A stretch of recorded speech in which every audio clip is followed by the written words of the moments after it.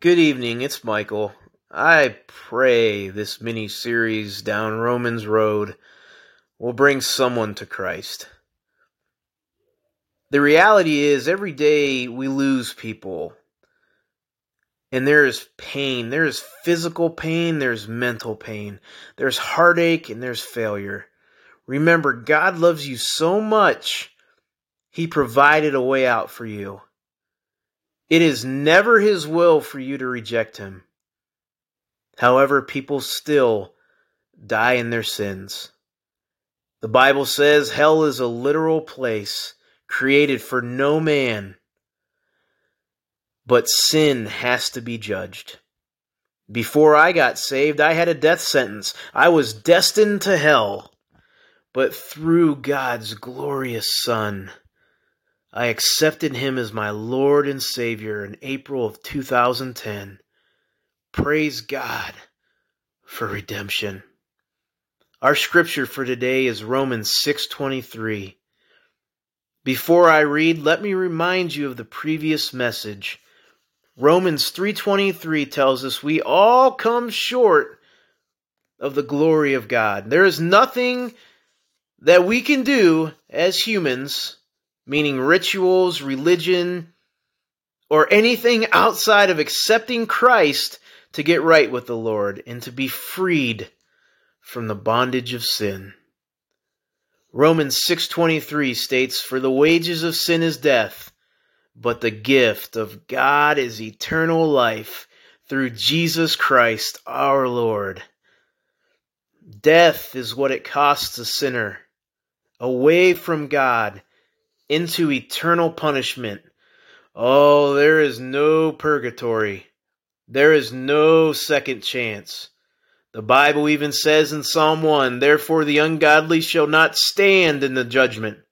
Why? Because at one point in your life, you heard the gospel. You're hearing it now. At one point in your life, like myself, you thought the gospel was a made-up story, a feel-good fictional story. And then what we do as humans is we look at things in our life and we say, look what I've created. Look at how good life is. Indulging in the pleasures of life. And for the season of sin, it feels so good. It tastes so good and it looks so good. However, the Bible says it is only for a season. Then pride sets in. Sin starts to beat you up, infiltrates the mind and heart, destroying our relationships, killing our marriages, and stealing joy from the home. It overthrows every good intention of man. It swallows up love and makes you sick inside. The major prophet Isaiah said, due to rebellion against God, the whole head is sick and the whole heart faint. From the sole of the foot even unto the head, there is no soundness in it. Yet we still keep going, living for sin, rejecting the gospel as if we all have another day to live. Never ever coming to Christ who loves you. A perfect love which can transform you. John said, "And I saw the dead, small and great, stand before God, and the books were opened, and another book was opened, which is the book of life. And the dead were judged out of those things which were written in the books according to their works." This is not a trial where one can appoint an attorney named Jesus Christ. This is final judgment. This is a trial where you represent yourself in your sins. Some of us say, how could God do that? I have lived a moral life. I had a pension, a career, a family, did not break any laws, did not commit any terrible crimes. I went to church on Sunday. I prayed for others.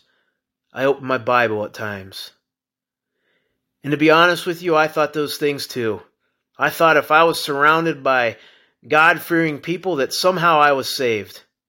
Yet the one thing which Romans 3:23 states is, "For all have sinned And through the many times of people pointing to Jesus, the many times people have witnessed to you about Christ, how you've heard powerful testimonies, they've tried to bring some of you to church, but you never accepted the loving Savior, Jesus, by faith and faith alone.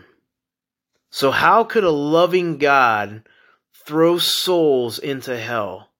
Let's look at God's standard. This is so important. We have to look at God's standard. Not your standard, God's standard. It's the 10 Commandments in the Old Testament. It's the law. James 2:10 says, "For whosoever shall keep the whole law and yet offend in one point, he is guilty of all." This is every man, woman, boy, or girl on planet Earth. There's no escaping this. However, Jesus Christ fulfilled the law, living a sinless, perfect life. 1 Samuel 2:2 talks about God, "And there is none holy as the Lord, for there is none beside thee. Neither is there any rock like our God." God is holy. The psalmist said, "As for God, his way is perfect." God is perfect. This is what the Bible says. Do you believe it? Why do we cheapen God to match up to our standards? Jesus does not need to get us. Let me repeat that. Jesus does not need to get us. We need to get him. God's standards are perfect. How can imperfect people like us come into the presence of a perfect God? Why does human logic, human reasoning try to place sinners into heaven? I'm not talking about sinners saved by grace through faith in Christ. I am talking about without Christ, a sinner. Do you truly yearn for the wickedness of this world to follow you into heaven? Could unrighteousness, fornicators, idolaters, adulterers, effeminate, abusers of themselves with mankind, thieves, coveters, drunkards, revelers, extortioners inherit the kingdom of God? The Bible says, "Be ye therefore perfect, even as your Father which is in heaven is perfect." Matthew 5:48. God is omnipotent, all-powerful, omniscient, all-knowing, and omnipresent. He is everywhere. His love is perfect, his grace unmerited, and his forgiveness stretches as far as the east is to the west. God provided you, listening to this message, a way out of sin, a way out of the wages which is death, which is through his only Son, Christ Jesus.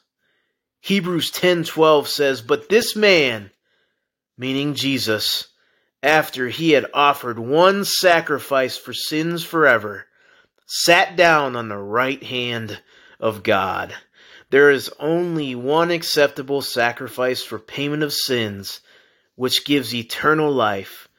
In Jesus you will have escaped the terror and wrath of the Lord. For where there is death and the wages of sin, there is life, found only through Jesus, which is the gift of God.